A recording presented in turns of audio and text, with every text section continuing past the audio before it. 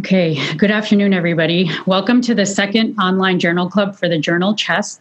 My name is Divya Patel, and I'm a clinical assistant professor at the University of Florida. I'm joined today by my co-moderator, Viren Kaul, who is a pulmonary and critical care physician at Crouse Health and assistant professor of medicine at Upstate Medical University.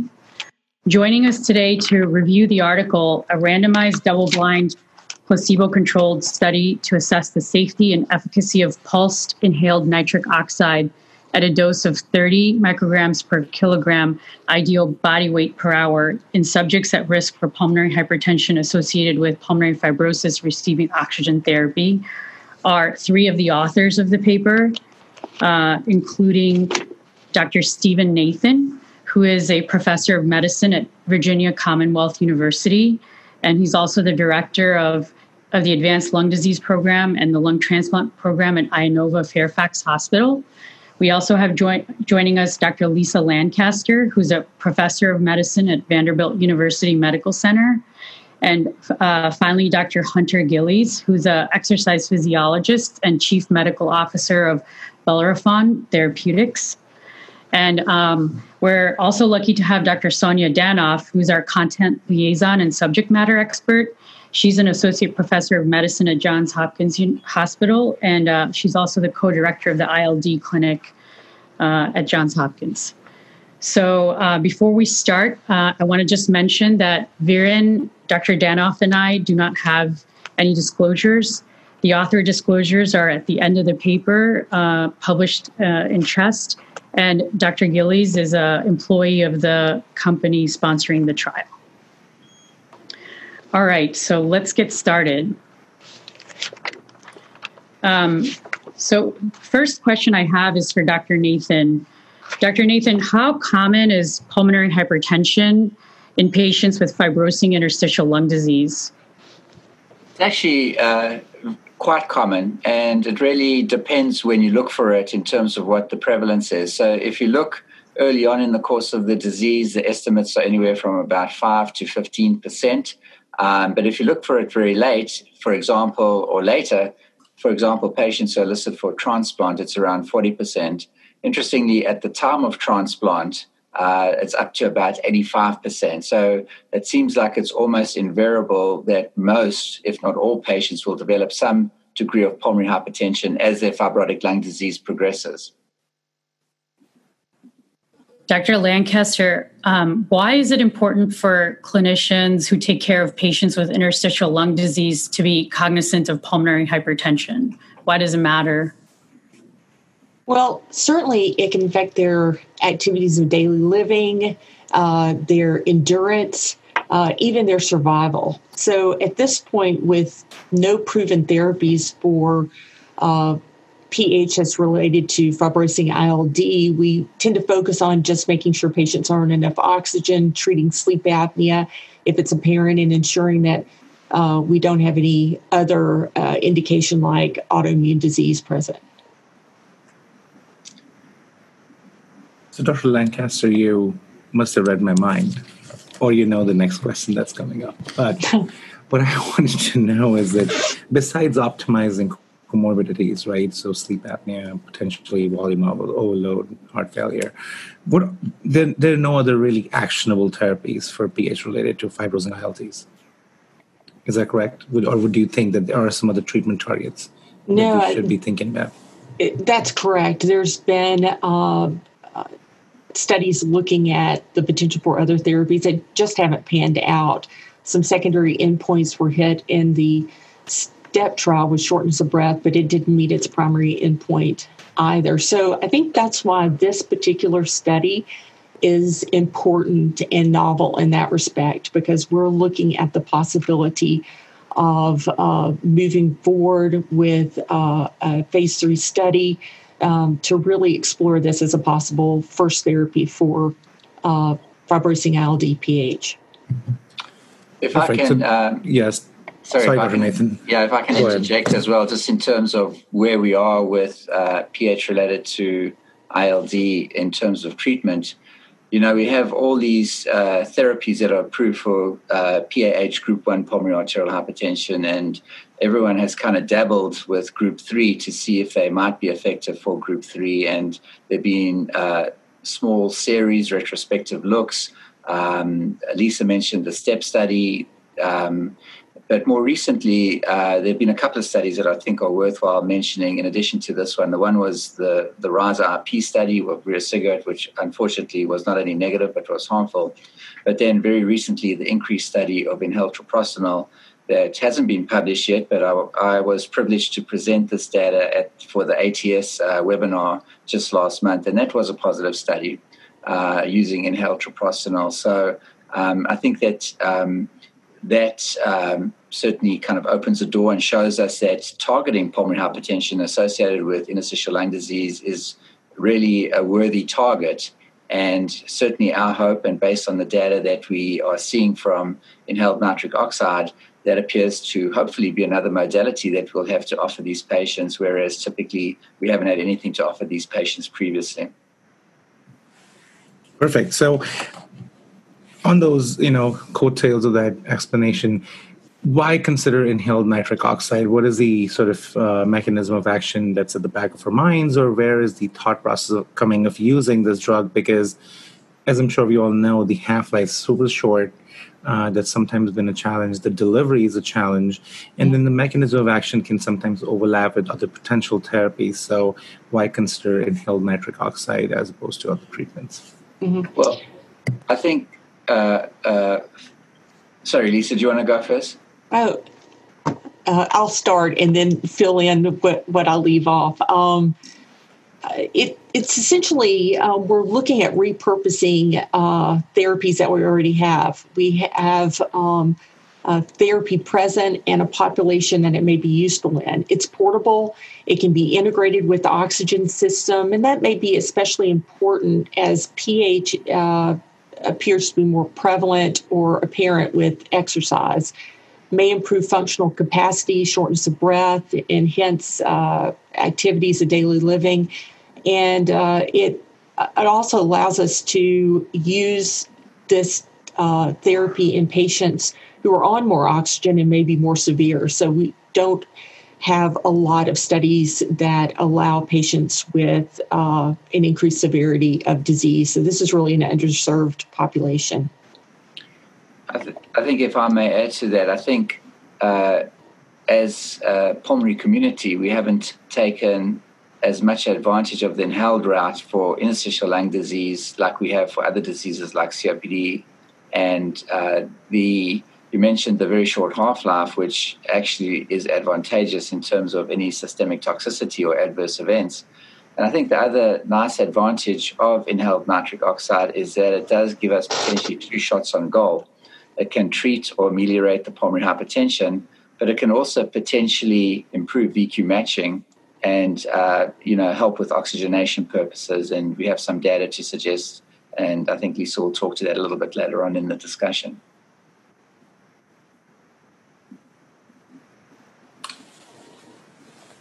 Okay. Thank you so much for that explanation, Dr. Nathan. Dr. Gillies, in this study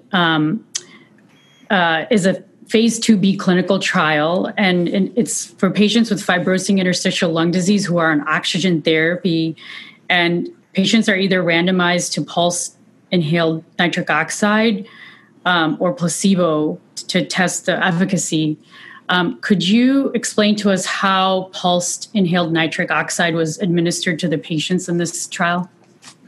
Sure. So we use a device called the INOPulse device, and I'll hold this up for you, so hopefully you can see the device. It's sort of book size. You can see my hands here. It's book size. It's about 2.5 pounds in weight. And then what happens is patients will get a cylinder, and so in this cylinder is the nitric oxide gas. And in a placebo-controlled study, this will be placebo. It'll just be nitrogen, and it's put into the cartridge holder and then shut. The patients, it's very, very simple to use. So the patients can see sort of 2 bars here. The one on the left here is the battery, so they can see how well charged the device is. So They plug it in overnight, charges up, and then the battery life will display here, and they can just wear it during the day and monitor that. And then on the other side is the actual drug level. So there's no, if I just press this again, so there's no actual light here because this is a dummy cartridge, but that would be green just like the battery.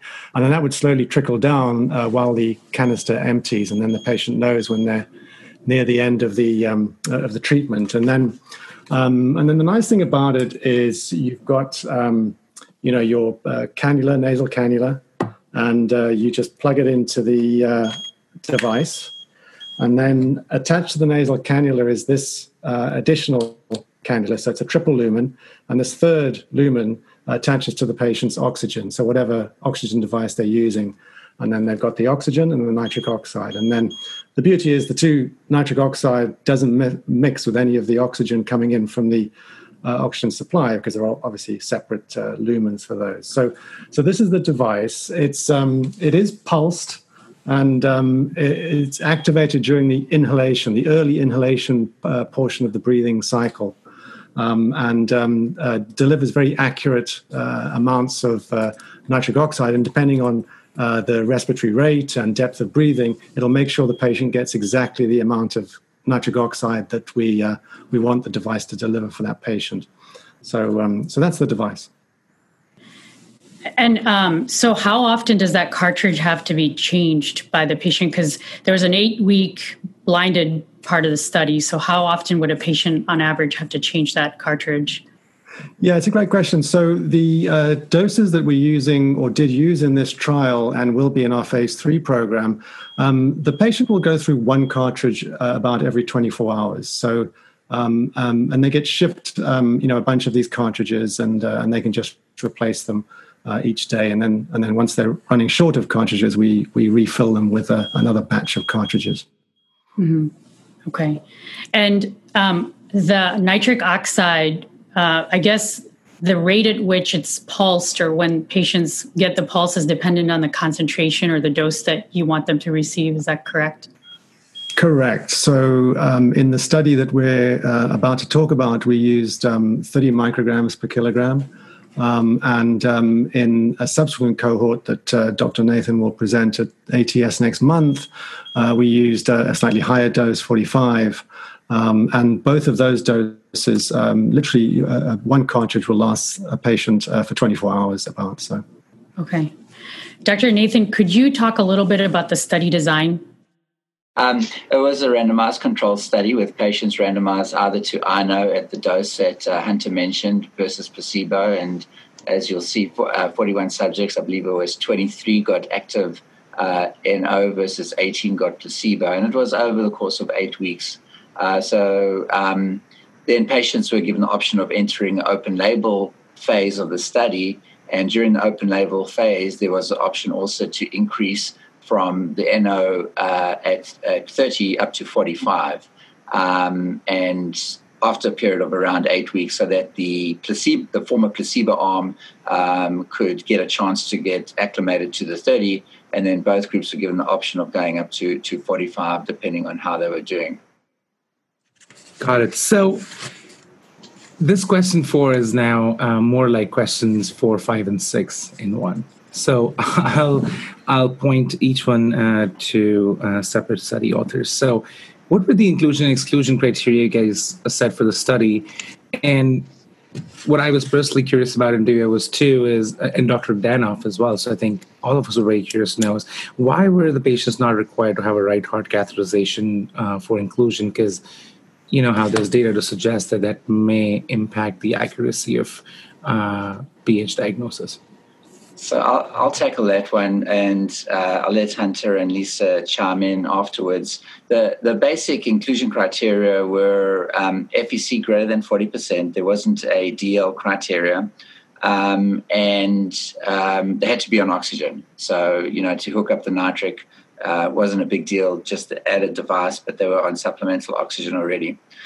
This question comes up all the time, though, why they didn't need a right heart cath. And if you talk to folks in the PH community, and I kind of toggle between ILD and PH, the PH folks are very kind of wedded and anchored to right heart cath to make the diagnosis of pulmonary hypertension, and rightfully so. The diagnosis of pulmonary hypertension is a hemodynamic diagnosis. The criteria to call PH have recently been changed at the last World Symposium on Pulmonary Hypertension. But when you cath a patient, you're getting one picture in time. You're getting one measurement. The patient's resting. They might have been NPO from the night before. And so even though it's a way to make the diagnosis, there's a certain amount of variability around that. You know, if the right atrial pressure is 2 because they've been NPO for 14 hours and the wedge pressure is 14, then when the right atrial pressure goes up to 6 or 8, maybe the wedge pressure becomes 18. I think echo is a very good screening tool for pulmonary hypertension, and I think echo technology has changed over the last 10, 20 years so that we can get a pretty good idea. Firstly, is there any LV dysfunction accompanying it? Is there any right ventricular dilatation or other evidence of pulmonary hypertension? So I think we're getting better and better at echo. Now, I think we're very careful in this to say that these aren't patients with pulmonary hypertension. The wording is chosen very specifically to say that they're at risk of pulmonary hypertension. But even then, there were some patients who weren't at risk, who might have had low probability echoes. And I think for the ILD, so if you want to look at it this way, you could say that we enriched the population for a pulmonary vascular phenotype, patients who may be at risk of pulmonary vascular disease. We're not very specific about saying pulmonary hypertension. But one thing I would say about PH in the context of ILD is if you've got a patient lying in the cath lab and they're quiet and rested, they might not have resting pulmonary hypertension. But as soon as you walk many of these patients, they do develop pulmonary hypertension. So to me, it's less important to know exactly what the mean PA pressure is or what the pulmonary vascular resistance is. As long as they feel better and do better and they enrich for a pulmonary vascular phenotype, then I think we can, in this population, forego the need for right heart cath, but be very careful not to call it pulmonary hypertension. We can call it pulmonary vascular phenotype or whatever else we want to call it. So that was the reason that we went with the echo. It was by intent. I think, especially if you look at ILD patients, many of them are elderly. Sometimes they or their physicians don't want to have a right heart cath. And so I think this kind of lends itself to ultimately, as we move through the phase 3 program and hopefully get an approval for this, that patients can get on treatment without necessarily going through a right heart cath. Right. So, Dr. Danoff, would you mind coming in with me on this question? So, we discussed about endpoints and the importance of having endpoints that are important. They're sort of patient-centric. So, is physical activity, how is it defined? What is moderate? What is vigorous? And then why were the current endpoints explored as they were? And Dr. Danoff, if you don't mind weighing in as we get the authors to come in. Sure, I'm certainly going to defer to the authors regarding the decision about how they define the endpoints, because I think that that's a very important point in thinking about this study and understanding how the study fits in with the landscape of therapies for ILD. I think that your point is very well taken. We often use physiologic measures, decrease in FVC for ILD trials, but truly getting at outcome measures that are relevant to patients is obviously sort of desirable. We look at physiologic measures thinking that they're surrogate measures that might predict things that are important to patients, like how much activity can I do, how long am I likely to live. I think that it is, one of the issues that's come up quite frequently in many of the therapeutic trials in ILD is actually identifying the right endpoint, the endpoint that actually measures what it is that you're interested in finding out. And I'm actually very interested to hear from the authors about how they actually decided to use this and what their concerns were, or what their thoughts were regarding, validation of the endpoint, which is a somewhat new endpoint. So I'm curious to hear their thoughts about how this was selected and how exactly, particularly this the vigorous physical activity was defined.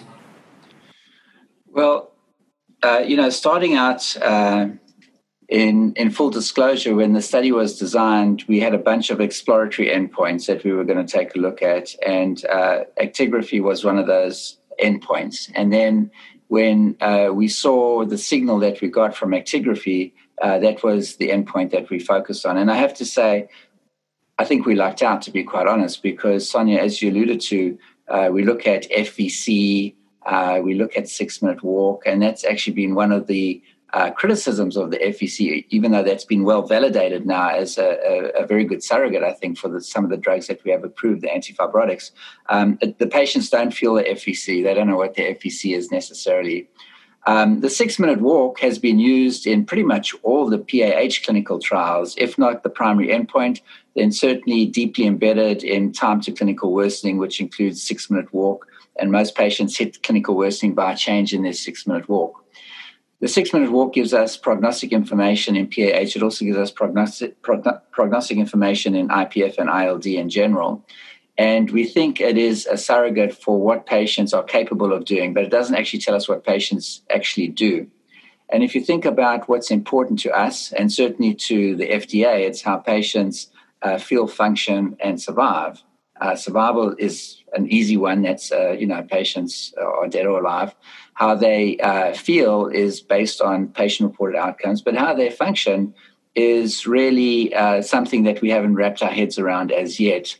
But I think with advancements in technology, we now have the ability to actually measure how they function once they're outside the clinic. If you think of the 6-minute walk as a surrogate for how they function, it's really just that. It's a sterile environment within the hospital, a long corridor, everyone has to be quiet, and it's pretty good. As you know, I'm a defender of the 6-minute walk, and I like it. I think it has a role, but I think actigraphy takes it a step beyond. To me, it's going to emerge, hopefully and possibly, as the gold standard of patient function outside the clinic. And I think we're all very concerned about what patients can do outside the hospital environment. And so I think it's going to emerge. It has been looked at in other cardiology and cardiovascular studies as an endpoint. I think, we're also starting to get a feel for it because it's emerging technology. And I think as we do more studies looking at actigraphy, we hopefully will get more comfortable with it as an endpoint. Hunter, Lisa, I don't know if you want to add anything to that. Sure. Yes, Steve, I'd love to. So, I think if you look at these two endpoints, they are looking at slightly different things. And so there was an interesting study that came out of Germany a while back in IPF patients, and they categorized their 6-minute walk as to those who walked more than 400 meters, those that walked between 300 and 400, and those that walked less than 300. And then they looked at their activity in those three categories. And the activity in patients who walked more than 400 or 300 to 400 was much the same. But once they were walking less than 300, they really dropped off the cliff as far as activity is concerned. So I think that's why this endpoint was so sensitive in this population of ours, because their activities of daily living are really limited. And so this becomes a very sensitive endpoint when you're monitoring it continuously. Yeah. So just a really quick unscheduled break. Can we move back to question 4? And we just wanted to show our audiences some of the tables that are actually really helpful to understand characteristics of the study before we move forward with some questions. These are the sort of levels of physical activity intensities that were used, and then the correlating everyday activities that I think Dr. Nathan was trying to point out. And these are important to us to figure out what's relevant to patients in daily life. The next slide, if we can move to, will show us the patient selection that I was wondering if Dr. Lancaster maybe you quickly want to go into. Anything you particularly want to point out about, especially the ones that, finally entered the trial, the 19 on one side and 13 on the open label side? Right. I think one of the key points as you look at the numbers of patients that stayed with the study was one element of tolerance and compliance.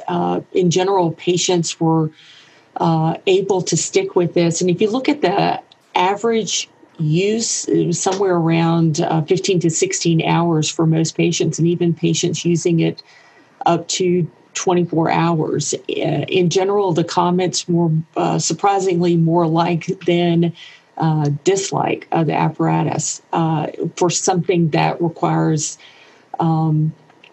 daily use. For those patients who were not on CPAP, many wore the device with sleep. For patients that were on CPAP therapy because an adapter had not been created at the time of the trial to be able to utilize it during sleep, they wore it during the day. And surprisingly, many of the comments were positive, and those patients stuck with it as well as those that were able to wear it during sleep. So I think that's an important part of chronic lung disease or chronic disease in general is, ability to stay on with the therapy. So that's, I think, encouraging. Moving on to the next slide. Can I just ask a quick follow-up on that, Lisa? So Yes. Was the acceptance of the device equal or similar between the placebo arm and the active arm? I believe that was. Steve, do you know those numbers? Or Hunter? I don't have those numbers in my head. Yes, I believe it was much the same. I mean, the discontinuation rate due to disliking the device or being uncomfortable with the device was actually quite low. But to the best of my knowledge, it was similar between the two groups. Yeah, so I think that there were 2 patients in each arm who had early termination. So I think to Lisa's point, it was generally well tolerated and well liked. I think it also goes to the point that if you have a sick group of patients who are symptomatic, they're going to be more adherent than other patients who might be asymptomatic. I don't know if it was actually a good point. I hadn't thought of this before. Even if patients were not feeling better, they might have been motivated because they knew that they would be eligible for open label therapy if they weren't getting the real thing out of the gate. Right. And the very short 8-week window to wait. Right. And I was going to point out with this table with the baseline demographics that if you look at the amount of oxygen use, during a day, it's about 23 hours in the inhaled group and then 20 hours in the placebo group, which is close to what you would see in real life, but at the same time, comparable. So I'm assuming that if they were able to use oxygen for that much time, they use the devices on both sides comparably as well. One thing in this table that we wanted to ask you and have clarifications on is you mentioned that people with intermediate to high probability of PH on the echo were about 65% in the treatment group and 78% in the placebo group. So what about the rest of them? Were they low probability? Were they indeterminate? And how does that impact your findings? They had to have been low probability or possibly even normal.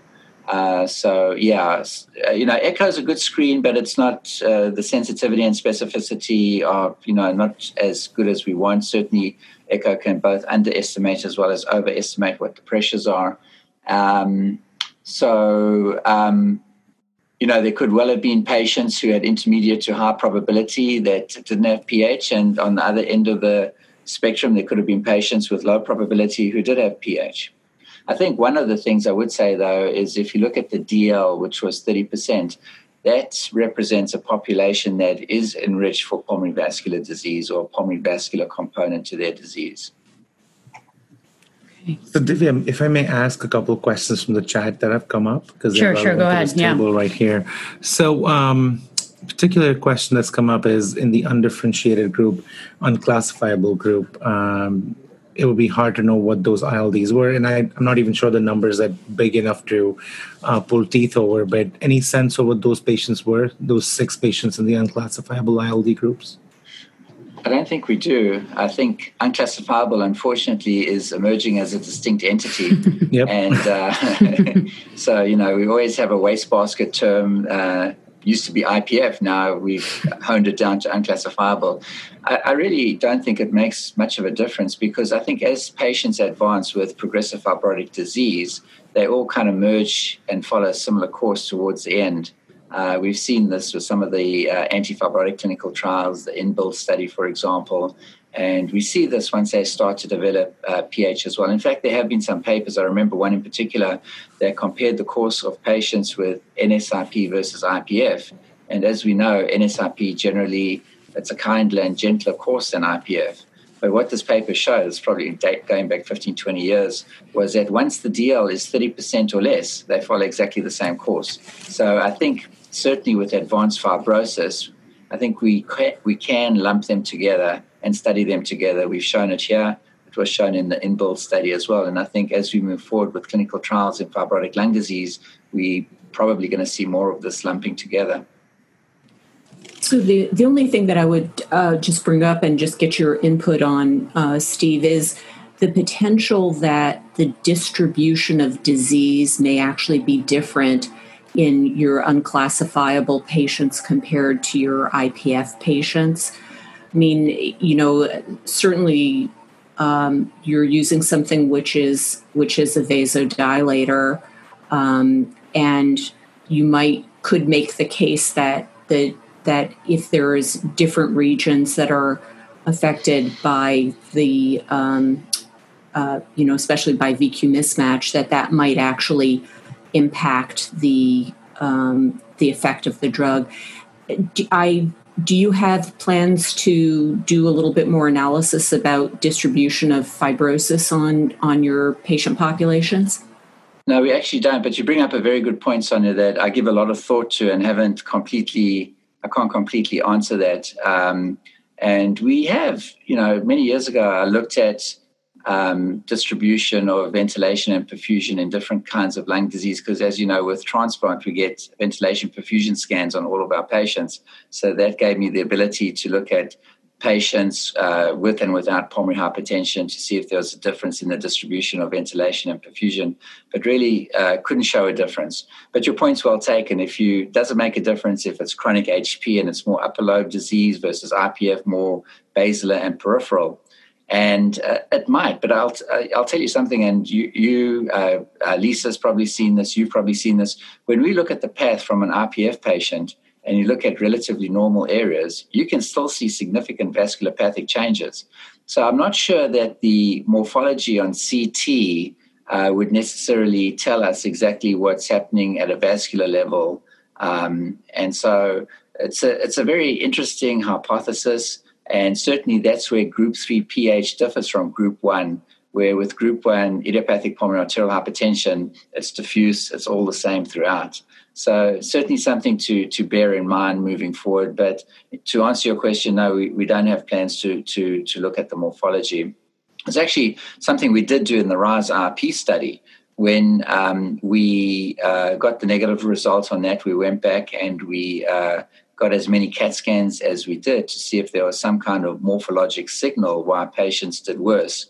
And we actually have that paper in submission at the moment. It might actually be with CHEST. So this is a plug for CHEST to look kindly on that paper. Maybe I shouldn't say anything about it, and then CHEST will go ahead and accept it and everyone can read about it. But anyway, it's a very good point. And I think it's something going forward that needs to be looked at, but wasn't specifically looked at in the context of this clinical trial.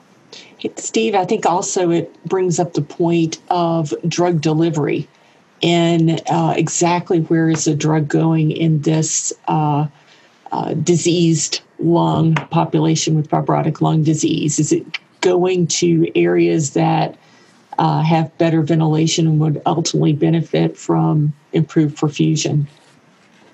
I think that point is a very important one because, anything we inhale takes a path of least resistance and goes to the best areas of the lung.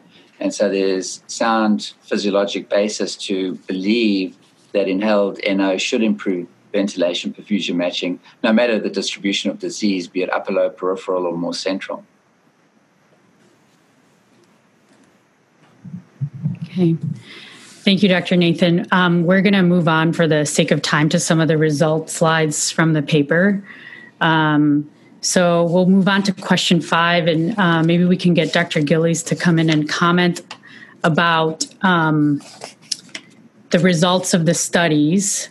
So next slide, please. On table 2 discusses the actigraphy parameters in both table and graph format. Dr. Gillies, could you take us through the results? Sure, I'd be happy to. And so what you see here is the activity measure, and the table at the top, you've got moderate to vigorous physical activity. But just to clarify that none of these IPF patients or fibrotic interstitial lung disease patients achieve vigorous activity. So this is all moderate activity of the sort of 3 to 6 METs that you would have seen on a previous table. It also includes overall activity and then non-sedentary activity. But the MVPA was the category of activity that we were interested in.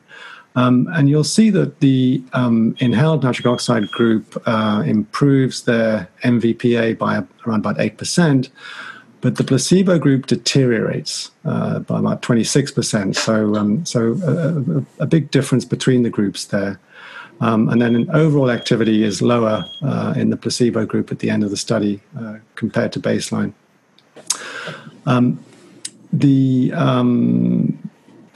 Non-sedentary activity, not really much of a change there, and I think that's to be expected. One question I had about the results was in the study, it was stated that not all 41 of the patients that were included in the trial had analyzable, I guess, data on the actigraphy at baseline and then 8 weeks later. When the analysis was performed, was that done on the patients who had data that was analyzable or on the entire population? Well, so we asked the patients or the subjects to wear the activity monitor for as much time as they could. But when we looked at the data, we referred to patients being compliant, and we defined compliance as more than 10 hours of wear of the activity monitor per day. And so if we had subjects who, were not compliant in wearing the activity monitor, those subjects were excluded. And so that's why the numbers are slightly different compared to the overall sample size. Okay. All right, thank you. So we'll go on to the next slide and look at some of the other results from the study. The next table that's being presented shows the moderate vigorous physical activity data in a different way. So for the patients in the intervention arm, 3 or 23% had greater than 15% improvement from baseline. But I also want to point out that 5 or 39% had greater than 15% decline. I just want to ask the authors if anybody has comment on this table. If not, we'll move on to the next one and talk about oxygen desaturation and 6-minute walk distance. I can tackle this, and I'll leave oxygen desaturation and the walk distance to Lisa. But I think it's nice to see a responder analysis like this because MVPA is still relatively new. We don't know what the minimally important difference is, but we had to pick a point, and 15% seemed reasonable. The numbers are small, but I think the trend is there, 3 versus 0. None of the placebo patients had any improvement. So there's a win on the top end in terms of patients gaining benefit, but there's also a win on the bottom end because even though 5 patients did have a decline who were on INO, that is about half the number of patients because 10 on placebo, and remember it was 10 of 18, this is 5 of 21, 10 patients on placebo had a similar decline of 15%. So benefit on the top end and benefit on the bottom end. So I think it's nice to contextualize it this way. I will just make another point around these results because we present it as percent change and percent difference, placebo corrected, but what does that mean in terms of minutes in a day? And it might not sound a lot, but this translates to 15 to 20 minutes of moderate activity. And 15 minutes in a 24-hour period at first glance might not seem a lot. But if you think about it, what can 15 minutes give a patient? It gives a patient the opportunity to go up and down the stairs 2 or 3 times a day, whereas they might not have done that before. It gives them an opportunity to walk to the mail, to collect the mail, and other things that they might enjoy that are very important for their quality of life. So I think you have to look at it in that context in terms of a sick population and what 15 to 20 minutes extra of moderate activity can do to enhance their quality of life on a daily basis.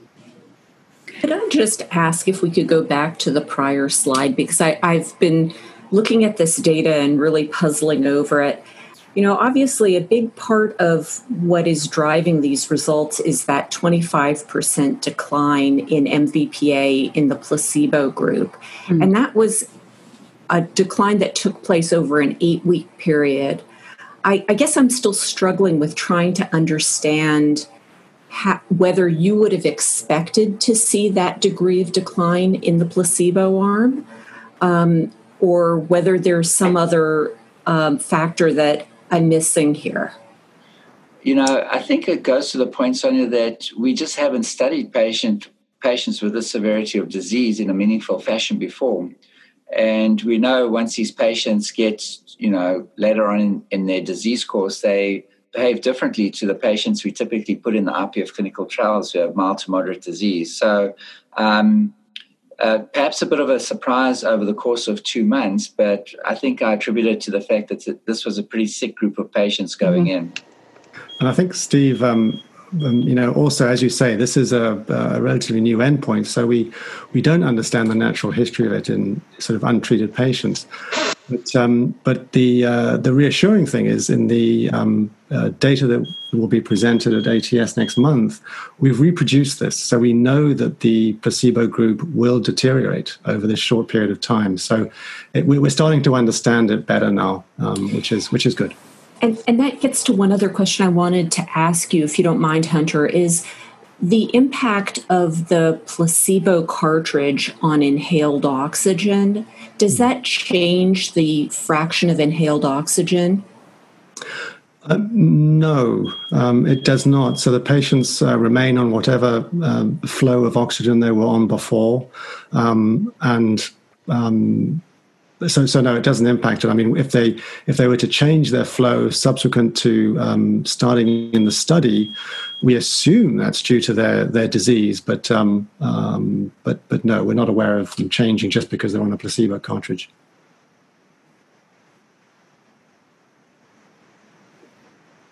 Divya, you're muted. I can see you moving, but we're not hearing anything. Thank you, Viren. We need to move on to the data on the 6-minute walk distance and oxygen saturation. So here we go. Yeah. So Dr. Lancaster, do you want to briefly talk about the data on this slide? And then we'll move on to the open label extension phase of the study.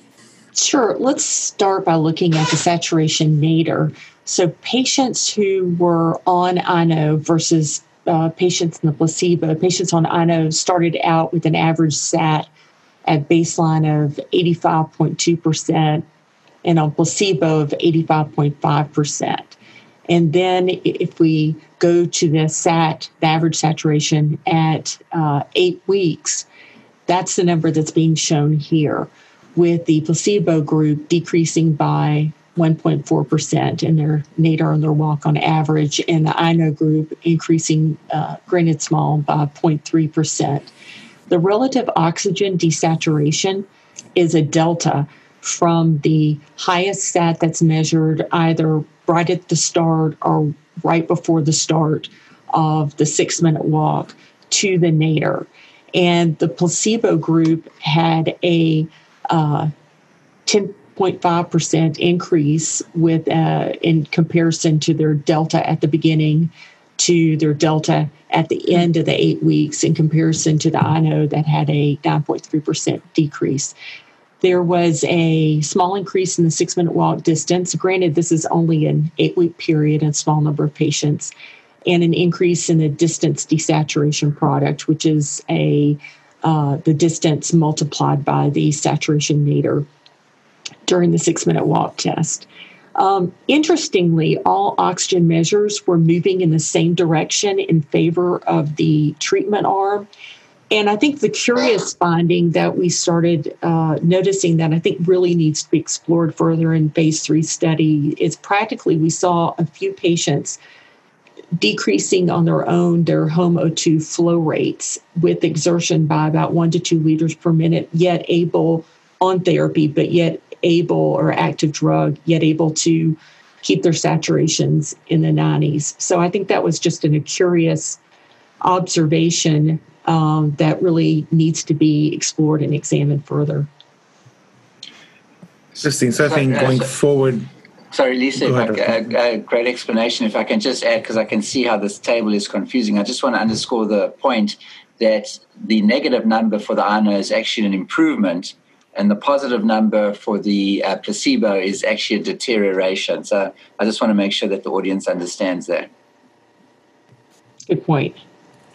I think the point that you made earlier about understanding your new endpoint and understanding what the MCID is and how that translates to your established endpoints in the ILD world, I think that'll be important to understand the actual implications along with higher patient numbers. So we'll quickly move to question 6, and I don't want to spend too much time on this so we can leave some time for questions, but you guys had an open label extension phase. So what were the findings? What was this phase about? And did the treatment effect change based on severity of either the lung disease or the documented severity of the PH? I'll tackle this. Or Hunter, you want to go? Sure. I can address that. So in the open label phase, now this was the an interesting finding because as you've seen in the placebo-controlled portion, the placebo group was deteriorating. And there is another slide with, I think, a bar chart of the results here. But there we go. So you'll see that the active in the red, that's the INO group, and then the placebo group in the blue. And then you see when they cross over to the open label, the placebo group stops deteriorating. So I think that's another positive finding that you cross the patients over from placebo to active, and they sort of correct their course, if you will, and their activity is held stable as opposed to deteriorating. So yes, I think in summary, that's really what we found in the open label part of the study. Okay, so we'll move on to question 7. And I want to bring Dr. Danoff in on this question as well. I think the authors did a really great job of reviewing the limitations of the study. And I do want to give them a chance to talk about the limitations, but I also want to bring in Dr. Danoff to hear her ideas about the limitations. Well, I think we've touched on a couple of the issues that are obviously need a little bit further clarification. I think that as an early trial, it certainly would have been nice if we had cath data on this patient population. And I absolutely understand your point, Steve, but I think that it also kind of leaves an open question in terms of the impact of the inhaled nitric oxide. And I think that the other obvious concern is using the actigraphy as an endpoint without having a strong signal from another marker of that's a more traditional endpoint used in these kinds of studies. But obviously, this is a fairly small study, and it's an early study. So I feel sure that studies that are coming down the line will have, will address some of these limitations. I am still very perplexed by the drop in the higher level exercise in the placebo group, and would really love to think through that a little bit more and have that sort of addressed in a slightly more detailed fashion. It's interesting to see this as percents of baseline, but I think that Steve's point is also very good. It's important to know what the absolute numbers are because that obviously is also going to impact the significance of the changes that you're seeing. But I absolutely congratulate you on a clever study and a study that I think is very it certainly suggests that there's there, and we need to find out more about what there is. So I'll just leave it at that. I'm going to give a chance to the authors to briefly answer those points that Dr. Danoff brought up. And then after that, we have some great questions from the audience that I think we should really try to address. So we'll hear from the authors and then move on to the questions from the audience. Okay, I'm happy to offer a rebuttal. I feel like I'm in a pro-con debate now. To the point about right heart cath, they're nice to haves and they're have to haves. We know it's well worked out how nitric oxide works. It's a vasodilator. It's been shown acutely in many studies. It's not a novel agent that we don't know what the mechanism of action is. So I don't view right heart cath as a have to have. And I think by going with echo, that enabled us to cast a wider net and still show a positive outcome. So I'm not sure if it would have added to the study in terms of our understanding of the pathophysiology, to be quite honest. And I think it enables and sets the stage for moving on to cohort 2, which we've done, and to cohort 3, which is about, or has just gotten underway in actual fact, where we can take these patients and not have the added hurdle and burden of having to put them through a right heart cath. I guess my question, and I don't know if Sonia's going to have an opportunity to rebut my rebuttal, but why do we need to even know what their pressures are? As long as the patients do better and feel better, who cares if their mean PA pressure is 22 or 25? I think it's the end results that's important. And that goes to actigraphy as well in terms of, what it means. And I think if you buy into the concept that, well, how patients function at home is the most important thing, it's a new technology. It's kind of like if you had a choice between FVC as a surrogate of mortality or mortality itself, you would take mortality itself as the endpoint. So by the same token, I'd argue for function. I go back to the point that I tried to make initially, that actigraphy might emerge as the gold standard of how patients truly function outside the clinic. Got it. And yes, I would love to give Dr. Danoff a rebuttal to the rebuttal to the rebuttal. But I feel like I would invite you guys, without having an authority to do so, to consider a point counterpoint in the journal. Only because we're short of time. But thank you for helping with that. Peter is going to tell me to not do these anymore since I'm handing out invitations for no reason.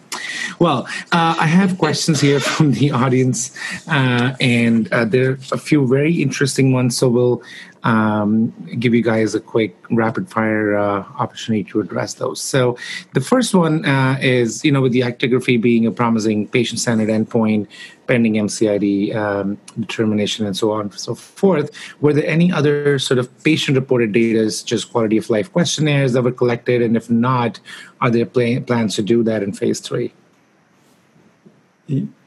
Sure. Steve, do you want me to answer that? Yeah, Hunter, I'm calling a friend. Hunter, can you help us out there? All right. So yes, we did. We looked at the St. George's Respiratory Questionnaire and the UCSD Shortness of Breath Questionnaire. And there really wasn't much of a change. There was a small positive movement in those questionnaires. But there were two important things to consider here. One was the dose that we used. So it was INO 30, and it was an 8-week study. The cohort 2, which Dr. Nathan will present next month, used a higher dose, INO 45, and it was a 16-week study.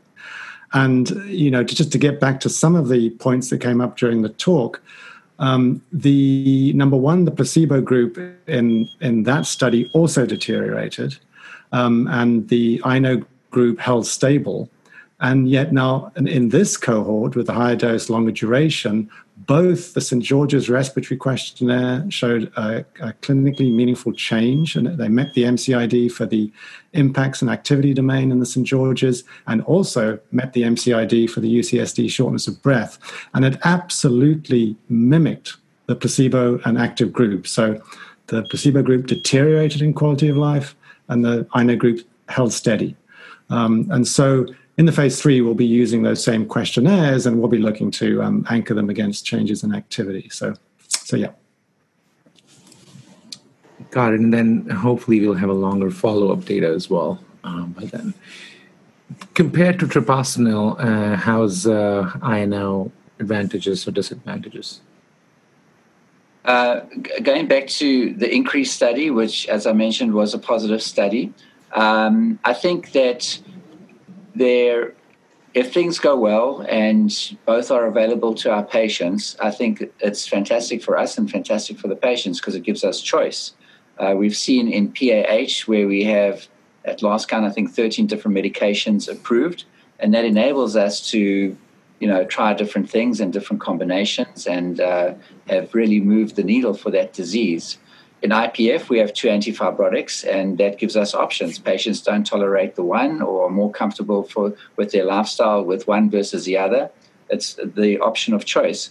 I think this is such a big population and such a huge unmet need that even if both come to market, there's plenty of room for both, if not more. Some patients might elect to go on inhaled treprostinil. Other patients might elect to go on inhaled nitric oxide. And so I think it's just more options for patients. And I see the two working in synergy rather than opposed to one another, much like I do pirfenidone and nintedanib. I think there's room for plenty. If you look at, some of the numbers I mentioned, let's say 15% low end, 40% high end, and then you look at the universe of ILD, that's a huge population. If you look at the PAH world, maybe the estimates are 15,000, 25,000 in the US. If you look at ILD, IPF alone is 150 to 200,000, and that's probably about 1/3 of all ILD. So the ILD, PH, or at risk of PH population kind of dwarfs the PAH population. So I see both as needed for this particular population. That's fair. And continuing on with that, any sense on how expensive the system would be, or do we have an idea about cost to the patient, cost for application? I'll definitely boot that one to my friend Hunter. Thanks, Steve. So, I can't get ahead of what would happen once if and when the product gets approved. But the company, I'm sure, will figure out what is meaningful. And the idea is to help patients. So we don't want to limit any patients being able to get access to drug. But I can't tell you what the price would be.